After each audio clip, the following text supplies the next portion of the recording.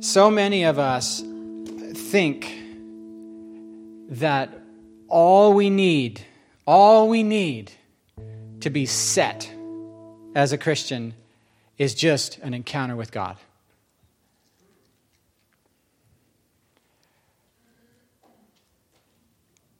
I don't think it's possible for us to exaggerate the importance of the power and the work and the presence of the Holy Spirit in our life. Could we exaggerate that?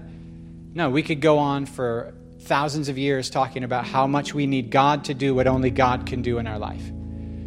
The whole Christian life from beginning to end is by grace. And yeah, that means it's undeserved, but that also means it's God's doing. But some of us think that if we just get the temperature hot enough in our little church, if we can just get the singing intense enough, the preaching intense enough, the praying intense enough, that we'll come in and boom, we'll get rocked, whatever that means. Some people wouldn't use that language. Episcopalians would probably not use the language of rocked. Mennonites would traditionally not say, I got wrecked. Stan would say wrecked. My mom and dad would say, it was a significant experience. But we're both talking about the same thing.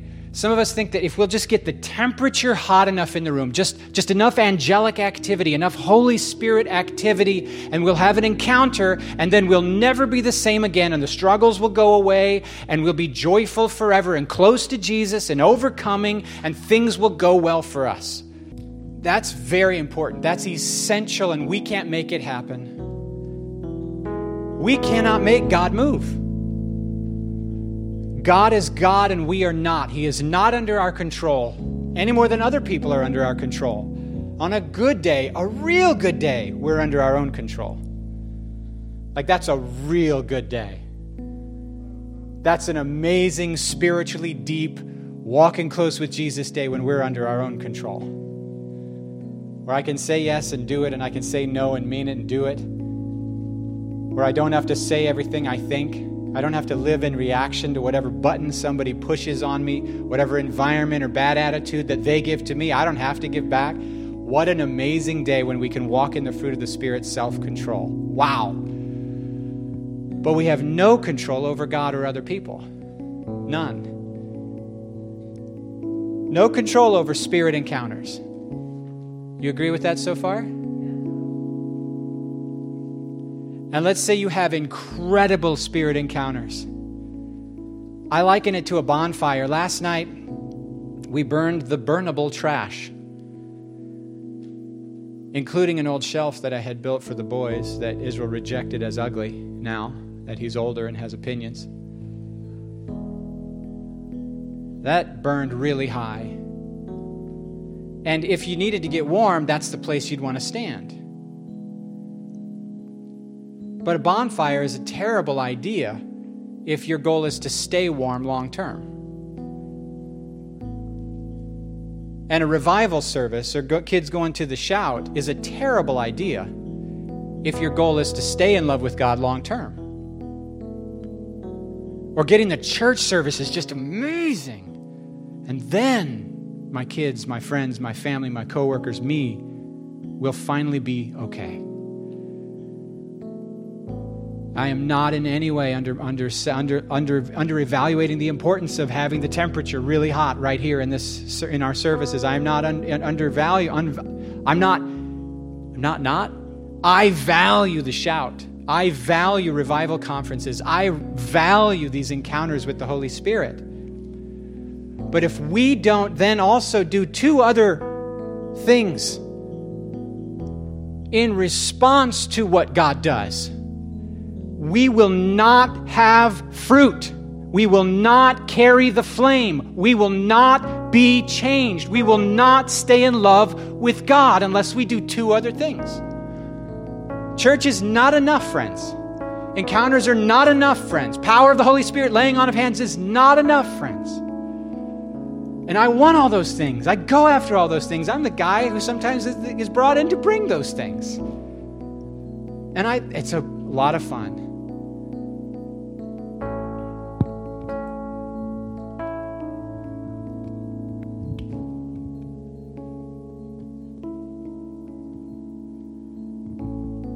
read that. I can't even read that.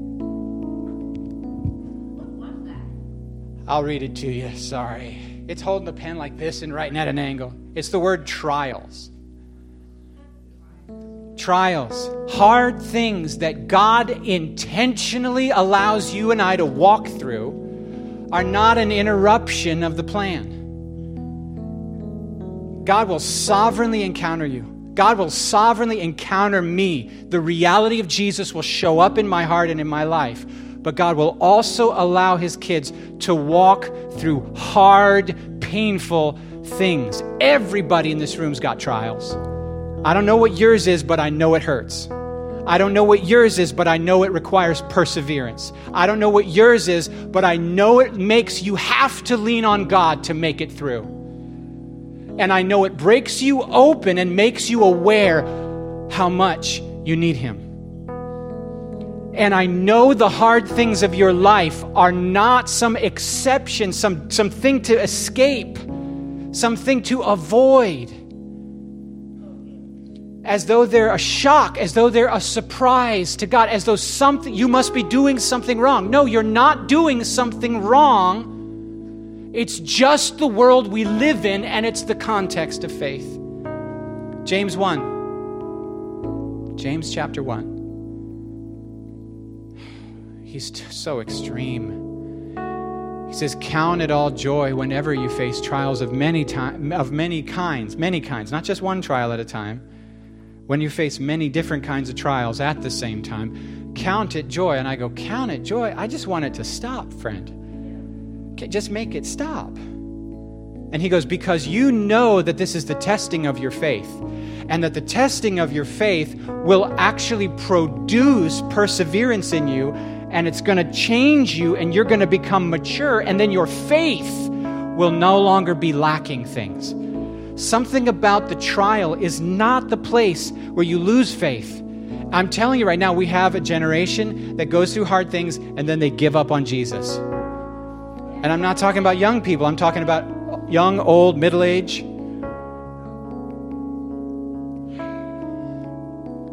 Oh, I encountered Jesus. It was amazing. I tasted His love. It was good. Bump in the road. I'm done. I'm out. I quit. I guess it didn't work. What? What did you think it was? Did you think the faith was a ticket to the easy pass, high-speed lane, high-occupancy vehicle lane? Is that what you thought faith was? Because I'm pretty sure it's a ticket to become like Jesus and know the Father in the way that Jesus does. It's a ticket to a slow road, not a superhighway speed road. It's a ticket to a footpath where you walk with Him and you slow down and you learn to see your broken, painful, actually shameful life not as some shocking, terrible tragedy so that now the only thing you can do is just get over it, just get away from it and never think about it anymore. No, the hard stuff of your life is either going to be the place where you learn to see the faithfulness of God, or the faith will not change us. Like, I don't care how bad your parents were. If you don't learn to forgive them, whole parts of who you are, you'll reject. And if you don't learn to see, and I'm not saying they weren't terrible, I don't know them, but they might have been horrible. But they still made you. And at the very most basic thing is to learn to be grateful that they made you. And that they're not all bad. They had some good stuff. And they gave you your genetic package and your upbringing. For good and bad. But if you don't forgive, if I don't forgive, I reject whole parts of me. I reject whole parts of my story as some sort of place in which God isn't seen. A desert wasteland. And our God is not the God that says the desert wasteland is just a wasteland. He says to the ones who know in their heart the way to Zion, they make it a spring. And there's streams, God says in Isaiah, look, I'm doing a new thing that's springing up and you guys don't even realize it yet. You're so sad about the wasteland. You're so sad about the desert. But I'm doing a new thing. I'm bringing streams. The trials for us are not... Sometimes I feel like we think when things start to break that we're doing something wrong or somebody's doing something wrong. Somebody. And now we need to go to God to get the trial to end.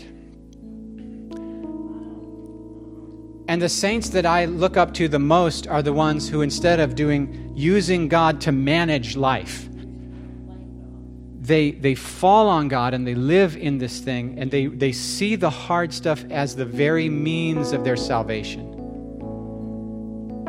The thing I wish was not happening is often the thing that is changing me for the better, that is revealing the Father more clearly. And if we don't learn to think the way the Bible thinks about trials, we're not going to make it, friends. Thinking the way Jesus thinks about trials, it just changes our view of our own life story. You go, who am I? And you're going to tell me a story about your life. And you're going to tell me things that are amazing, and you're going to tell me things that are horrible. Look, if we can't find him in our story, we need him to help us see. And this comes to the other part of the triangle.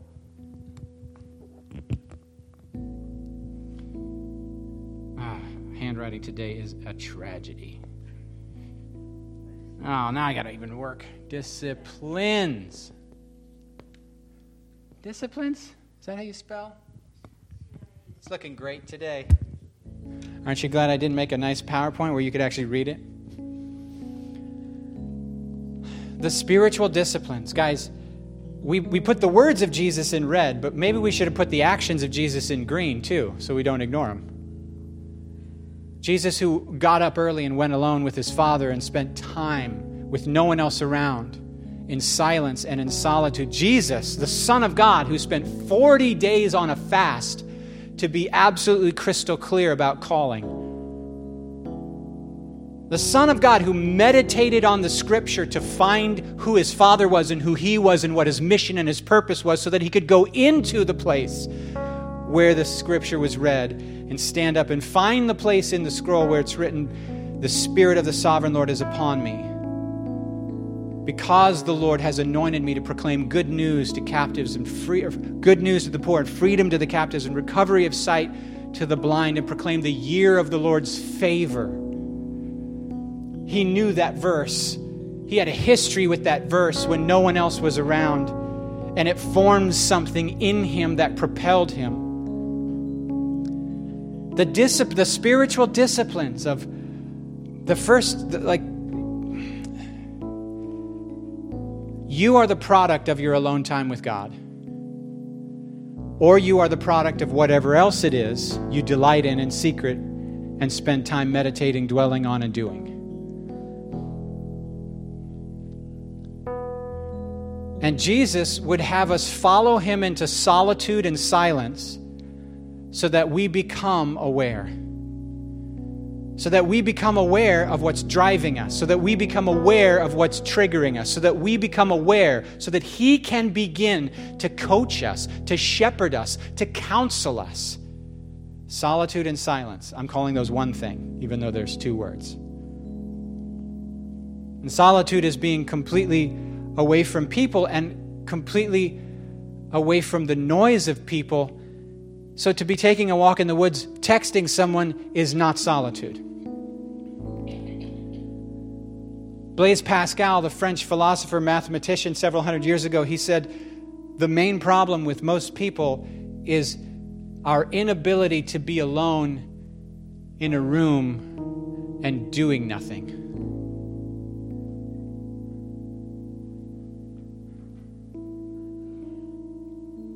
Is he exaggerating? I don't know. It sounds a little exaggerated, like the main problem, really? I think we have other problems too, brother. He's saying we get so driven and then we set to work to fix the world. And we need to slow down And my friend Dallas Willard says there's some things we'll learn in solitude and silence. Silence is not just being around less noise, it's also not talking.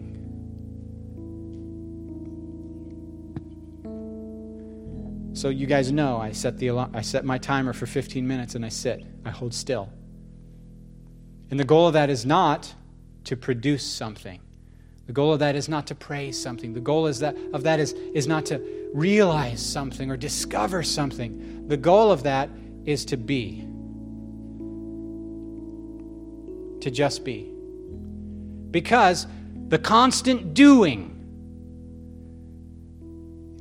is fueled on a lie that I am because I do, and I have value if I achieve. And the need to be with people is this feeling of I have to be with people to know that I matter and I'm loved. And it's in silence and solitude that we learn we have a soul. It's in silence and solitude that we learn God is always with us. And it's in solitude is the cure for loneliness. Because it's in solitude with God we learn how many different ways we're never alone. And he said, take 1/7 of your life. It's one of the commands. 1/7 of your life to do nothing. Do no work. Not you, not anyone in your business, not your manservants, not your animals. 1 day out of 7, do nothing. And he doesn't say, and work extra hard on religious work on that day. We invented that and violated Sabbath. Do nothing. Well, what am I supposed to be doing? Nothing. What am I supposed to be achieving? Nothing. Well, the goal of that is to get closer to God, right? Stop it. Nothing. Hold still and rest. See, guys, that's the first half. The second half of the two, silence and solitude, is the first half. It's making space. It's making space in a modern world where we're so addicted to constantly doing 9 things that we actually value ourselves by having 2 jobs, 3 cars, these many payments. What are you doing next? I'm busy. What have you been up to? Working like crazy. What are you doing on your day off? Other work that I don't have time to do when I'm working. And don't just stand there, praise something. Don't just run, podcast something. Don't just drive, listen to something.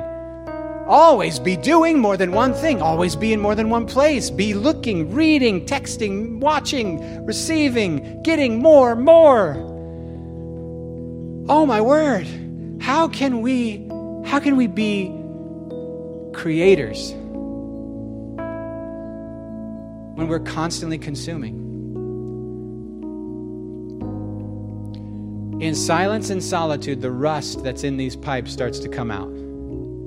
The yuck, the anxieties. I become aware of what I'm driven by. I become aware of what I'm carrying. I become aware of all the have-tos that I've been burdened and driven by.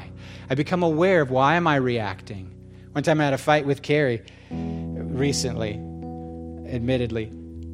And I got alone with God and I was like, what in the world was that all about? And he's like, you got issues with your mom. I said, what does that have to do with my wife? You feel controlled. But my mom wasn't controlling. No, you're right. She wasn't. She was nurturing. But after a certain age, you felt disrespected, like she didn't think you had abilities that you do have. And you interpreted her nurture as control. And so now you're reacting to your wife like she's trying to control you and she's not. Guys, I didn't come up with that stuff. He comes up with that stuff. Then I could forgive both of them, and neither of them had a bad heart. It was the way I was relating to it. Stuff breaks loose. Okay. The second half is not silence and solitude. It's study and worship. Study and worship. I don't know where we got this weird idea that knowledge is bad. Because knowledge fuels worship. The more deeply you meditate on who God is that He's revealed in the Bible, and then you enter into that and tell Him who He is on the basis of that and pray that out and kneel on your floor and lay down and give yourself to Him according to how you see Him in the book as you spend like time, hours. reflecting on what he's said, dude, the worship just... Can you imagine what churches like this one would be like if we put less emphasis on the spirit encounters that we can't control, and we put more emphasis on us then rearranging our life according to the God we've encountered in those moments? Can you imagine if the priests, instead of going, whoa, the glory came down when we dedicated the temple. Did you see it? We couldn't even stand to minister. That was awesome. I love that. That's my jam right there. I love that passage. Solomon dedicates the temple. Boom, the fire falls from heaven. The priests cannot stand to worship. The whole place is on their face. I love that. But you know what? Some of the more important passages for us are day and night, day and night, day and night. Never let the flame on the altar go out. Day and night, the priests are tasked to never let the flame on the altar go out. You can light any bonfire from a single lighter.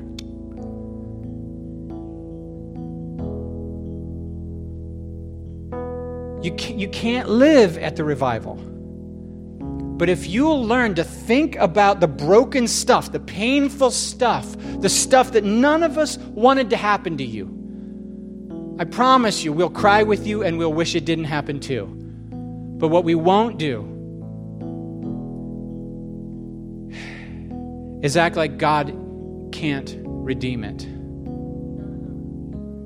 Now, it's a different thing to have the theology that says God can redeem, and it's another thing entirely. It's faith. It's theology to say God can redeem. It's faith to see him in it. There's a couple issues in my life. He's inviting me to wrap my arms around and welcome in, and I hate him. I wish my life were different. But this is my life. And if I can't trust him with this life, then I can't trust him. And if I can't learn to see, because the Bible's so strong on this point, that God, Romans 8:28, is working, not can, is working all things together for the good of those who what? Love God. That's your mission. That's your purpose. That's not your to-do list. That's your purpose. To-do lists get checked off and then you're done with them and you move on and forget about it. Your purpose regulates what gets on your to-do list. Your purpose, your reason for being here, your mandate, your mission, why you wake up in the morning. I'm here to love God. How will I do it? Well, there's going to be some to-do lists. And I'm going to stick to them when I don't feel like it. Can you imagine if I only loved my wife well when I felt like it? It wouldn't go well. That's your sermon. I want spirit encounters as much as you. I'm not going to say more than you because I don't know. People are amazing. I want spirit encounters as much as you. I wish every time we came in here, people just felt the tangible weight of God's beauty and love, and they threw off stuff that they don't need to be carrying anymore, and they go, oh my word, he loves me. Oh my word, he loves me. Oh my word, he's lovely. Oh my word, he's beautiful.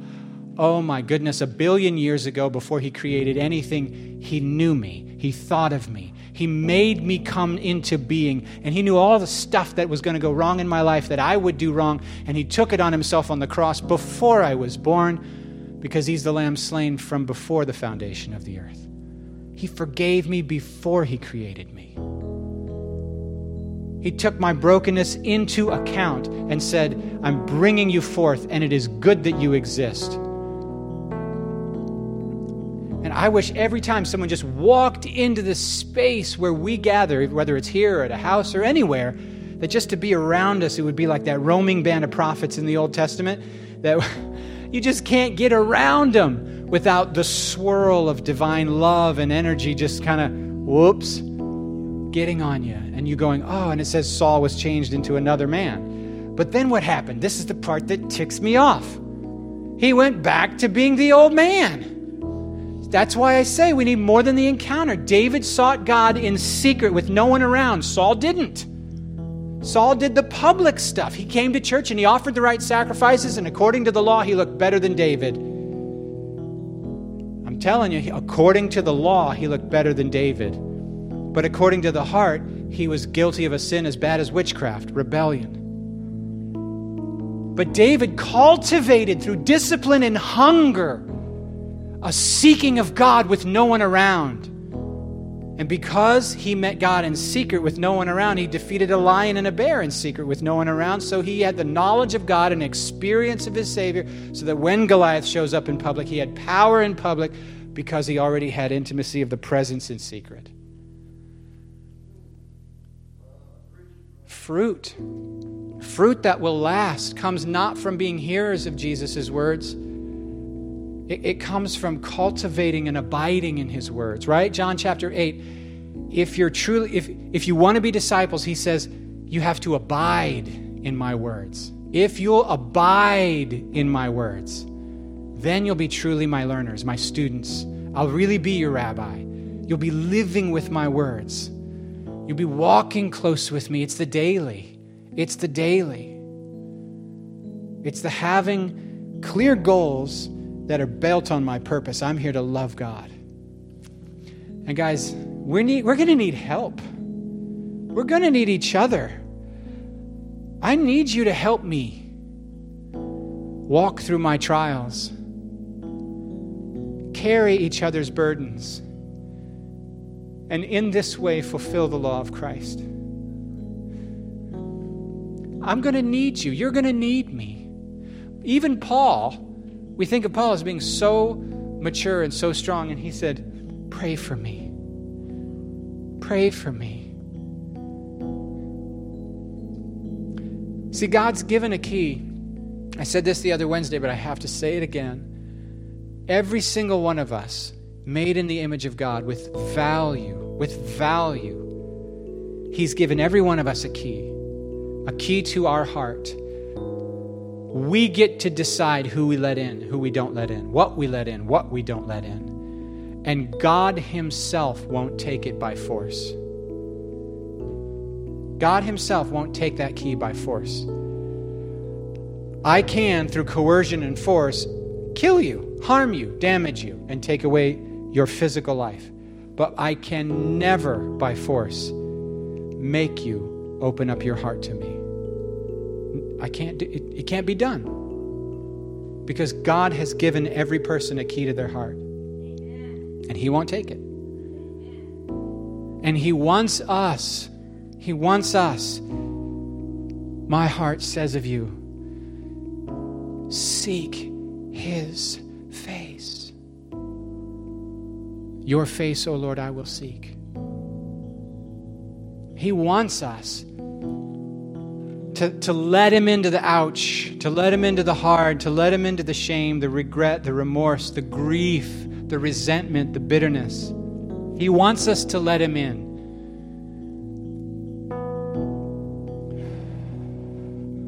The key. Some of us have lost the key to our heart. We've misplaced it. We've locked it so tight. We don't want to see what's in there. We don't want to share with others what's in there. And we might need help finding the key to our own heart in order to give it to Jesus. I cannot overstress the importance of the local church to the ministry of the kingdom. In a day and age when we've gone through COVID, and COVID has taught people lies about church, and those lies are now bearing fruit in non-involvement, non-commitment, non-sacrificial involvement. I cannot stress enough, we need each other. Sometimes I've lost the key to a room, and Tom might have the key to my room. I take with me certain keys you've given me.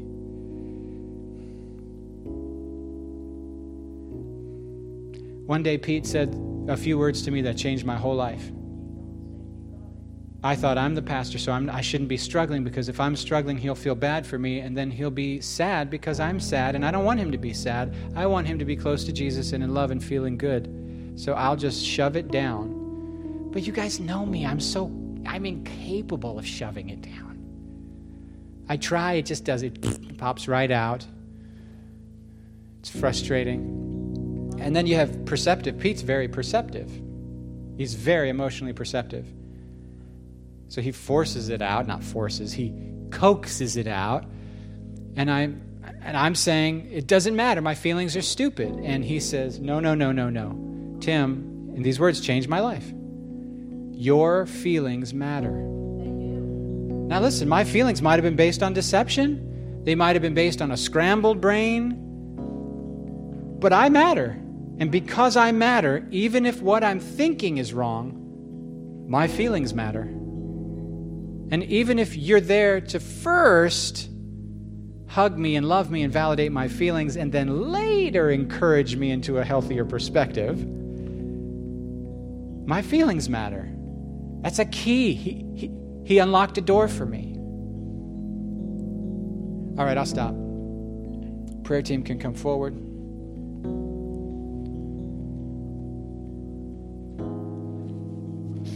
I am so glad the youth are going to shout, but it will be useless if the youth don't develop spiritual disciplines when nobody's watching and learn to seek Jesus without the music, the crowds, the angels, the speakers. Am I right? I'm so glad for the Jesus revolution, but can you imagine if we internalize the lessons? Yes. Y'all telling me that story about the foot washing thing where the whiny people at church said, These people are making the carpet dirty in here and they're ruining the building. So the next service, the pastor met them all at the door and washed their feet. Wow. What do you guys got today? What you got, Stan? Whatever burden you're carrying, today God wants you to come and lay the burden down, and He's going to give you rest for your soul. So I don't know who that's for, but the Lord gave that to me 3 times during worship. Whatever for you. I'm good. Rusty's good. I'm good. Okay. So whatever burden you're carrying, God wants to give you rest. He wants to give you rest for any burden that you're carrying. And He gave that to me 3 times during worship this morning. So if that's you, I want you to come get prayer, because God wants to unload your burden.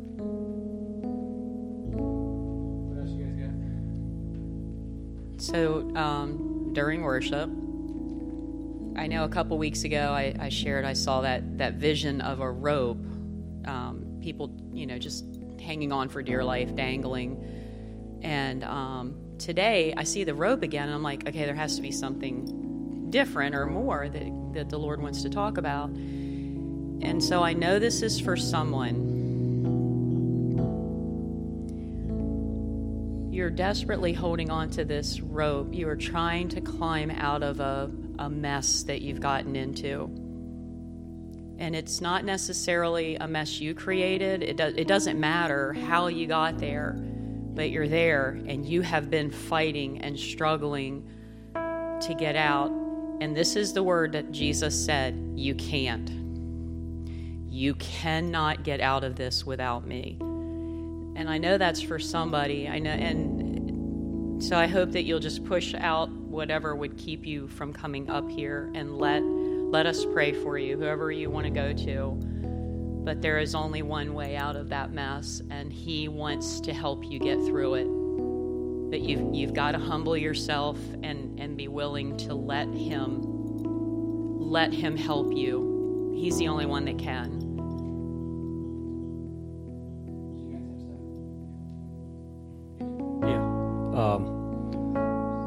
God's just been speaking to me about encouragement, and Tim's kind of stole that little sermon that I thought of.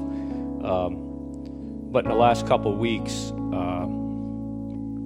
we have different challenges every day. We all come. Everybody has different ones, and through those challenges, God just spoke to me. Sometimes I would lose it a little bit and get discouraged or complain, and I wanted to share that last week, but we weren't here last week because Teresa made me go with her to the miniature show up in Wilmington, so I had to do that because she said so. So, yeah. But, no, really, through our challenges and other believers, like Carl encouraged me last week, just something simple. It was important to Carl, and it was because it was important to him. I'm not going to say it was really important to me, but I was helping him with something. Anyways, look for something, and I said, well, Carl, you know what? It's going to come to pass. We're just going to believe God's going to provide it for us. And next thing you know, a few days later, or maybe a week later, he just, I asked him a question. I sent him a text, and he says, guess what? I got this. It was a part. I got this part. It came through, and it came through, and it was it was a brand new part, and it was even less than what the guy originally wanted for it. So, anyways, I'm just saying those are the kind of things that we can share with each other and encourage one another. And I think God uses those to encourage one another. And so if you'd like encouragement today, I know when I go through different things, the encouragement I get is that God never leaves me. So no matter what we go through, it doesn't matter if it's a little thing or a big thing, if it's so. Anyways, but I just if you want encouragement today, we all want to pray for you to be encouraged, because that's what we're here. That's why we're here. That's why we're in a local body of believers, is to encourage one another, and help each other find parts. Yes, but no, that was just the encouragement thing, Contentment. If anyone wants prayer for contentment, what's that? That's the journey I'm on. Oh, okay, contentment. But this gal was speaking about when she first got into. Does anyone remember when you first got your glasses and wow, the vision, the sharpness? But I guess she was saying in contentment we can get that sharpness with God. But we all and you have to practice. So anyway, I want to encourage everyone to come out Wednesday nights. That's what long and short. But Wednesday nights, what else are you going to do? What, you're going to go home and relax and watch TV? But anyway, just come, and it's like it reinforces what Tim does on Sunday, and just we need to be together one another. But we just have such good times. We do have fun, and so contentment. Oh gosh, but Wednesday night we practice. What did you have us practice? You weren't here, but where's Stan? Practice. Practice what? Practice. What did you being in the presence of God, or practicing getting with God, positioning ourselves to what? Receive. To receive. Yeah. So we knelt. Well, that was later on. We lifted our hands. We prayed, and just the quiet time, and we're all together. It's awesome. But so we practiced putting ourselves in the presence. So we have to practice contentment, and the three things. I think it's Paul. Rejoice in the Lord always. We have to practice rejoicing in the Lord always. Presenting our requests to God with thanksgiving. We have to practice that. We have to find things we're thankful for. And set your mind on and practice. And that's the disciplines in that corner. Whatever's true, honorable, just, pure, lovely, commendable, excellent, worthy of praise. Practice, practice, practice. Awesome. Anyway, that's what the Lord showed me. So if you need prayer for contentment, we can agree with you for contentment. Go ahead and stand. Let's pray. Thank you, Abba. Thank you, Abba. Thank you, Abba. God, teach us how. Teach us how. Teach us how. Teach us how to live every day in your presence, every day in peace, every day in rest, every day in union with you. We want to work, but we want to work from a place of abiding and rest. God, we honor you as our God today. We celebrate and we say yes to Jesus, what you've accomplished for us, God. We thank you for the cross. We thank you, God, for the resurrection. We thank you for the empty tomb, the ascension, that you are reigning, Jesus, as Lord now. We celebrate you, Jesus, as Lord. And we're relating to you here and now, how we strongly believe that the whole world will acknowledge you eventually. But we're acknowledging you right now. We're seeing you right now by faith.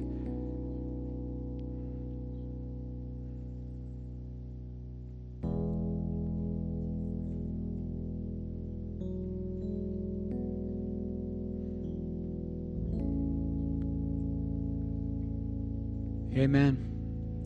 Amen.